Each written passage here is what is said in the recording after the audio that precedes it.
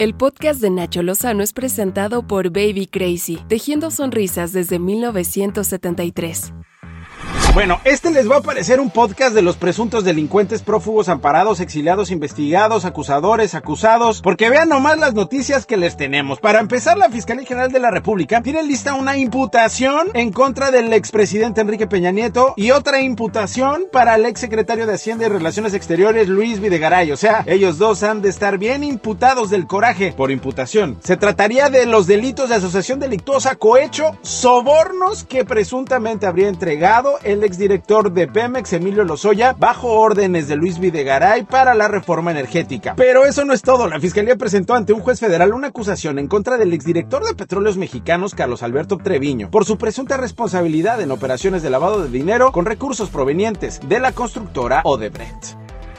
La rebatinga entre Ricardo Anaya y Andrés Manuel López Obrador, el presidente de México, se puso de a peso. Comencemos con el reto que envió Ricky Riquín Retín. No le he podido explicar a mi hijita de 9 años por qué el presidente de México dice que no importa que vayas a la cárcel cuando eres inocente. Yo me presento a declarar, pero que sea el mismo día, a la misma hora, ante el mismo juez que tus dos hermanos, Pío y Martín López Obrador. Y esto fue lo que le respondió el presidente de México desde Palacio Nacional. Ya haga lo que considere más conveniente y que asuma su responsabilidad. Nada más que le quede muy claro, lo sabe, lo que pasa que es chueco, hipócrita. Sabe muy bien que yo no persigo a nadie, no soy igual a ellos. ¡Ay, qué emocionante reto! ¿Harán videos virales de TikTok? Ojalá que sí.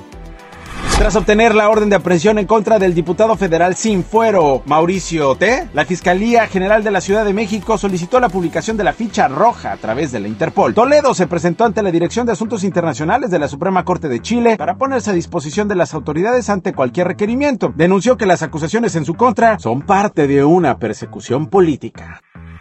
A menos de una semana del regreso a clases presenciales en México, Delfina Gómez, la secretaria de Educación Pública, dijo que la mayoría de las escuelas de educación básica abrirán sus puertas. Nosotros queremos el 100%, la verdad, de lo que es la apertura. La única desventaja que puede haber es la cuestión del clima o las inclemencias de lo que es el tiempo. En la Ciudad de México, las autoridades presentaron 9 acciones claves para el retorno a las aulas. Destacan filtros sanitarios en casa, escuelas y salones, lavado de manos, uso de gel antibacterial y cubrebocas, así como la cancelación de ceremonias y avisos de autoridades de salud en caso de que se detecte un caso positivo.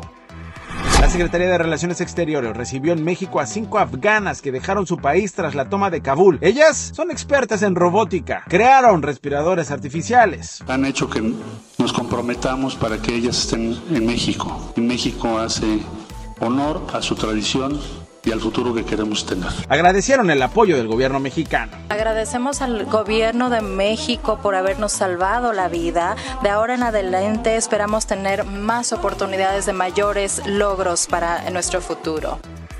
El gobierno federal realiza un censo en Veracruz para dimensionar el daño por el huracán Grace. Al menos 24 municipios resultaron afectados. Importante mencionar que este censo se va a ampliar a los estados de Puebla e Hidalgo, que fue el paso del huracán Grace. Iniciamos aquí en el estado de Veracruz el censo en los 24 municipios afectados por el huracán Grace. Será casa por casa y lo harán de una manera muy precisa los servidores públicos federales. Murió Charlie Watts, baterista de los Rolling Stones. Un hombre medido, ejemplar, nada pretencioso, de los mejores bateristas de la historia de la música. Este es Paul McCartney. Muy triste escuchar que Charlie Watts, el baterista de los Rolling Stones, ha muerto. Era un tipo adorable.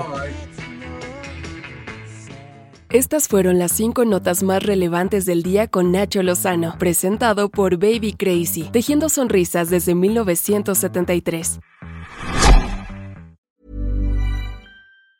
If you thought the only way to get a more defined jawline with natural-looking results was through surgery, think again. Juvederm Volux XC is a non-surgical injectable gel filler that improves moderate to severe loss of jawline definition and can help you achieve natural-looking results with little downtime. Even better, this improved definition lasts up to 1 year with optimal treatment. No maintenance required. Improve jawline definition for a smooth, sculpted look with Juvederm Volux XC. For important safety information and to find a licensed specialist, visit Juvederm.com. That's JUVEDERM.com. Not for people with severe allergic reactions, allergies to lidocaine, or the proteins used in Juvederm. Common side effects include injection site redness, swelling, pain, tenderness, firmness, lumps, bumps, bruising, discoloration, or itching. There's a risk of unintentional injection into a blood vessel, which can cause vision abnormalities, blindness, stroke, temporary scabs, or scarring. Talk to a licensed specialist to find out if it's right for you.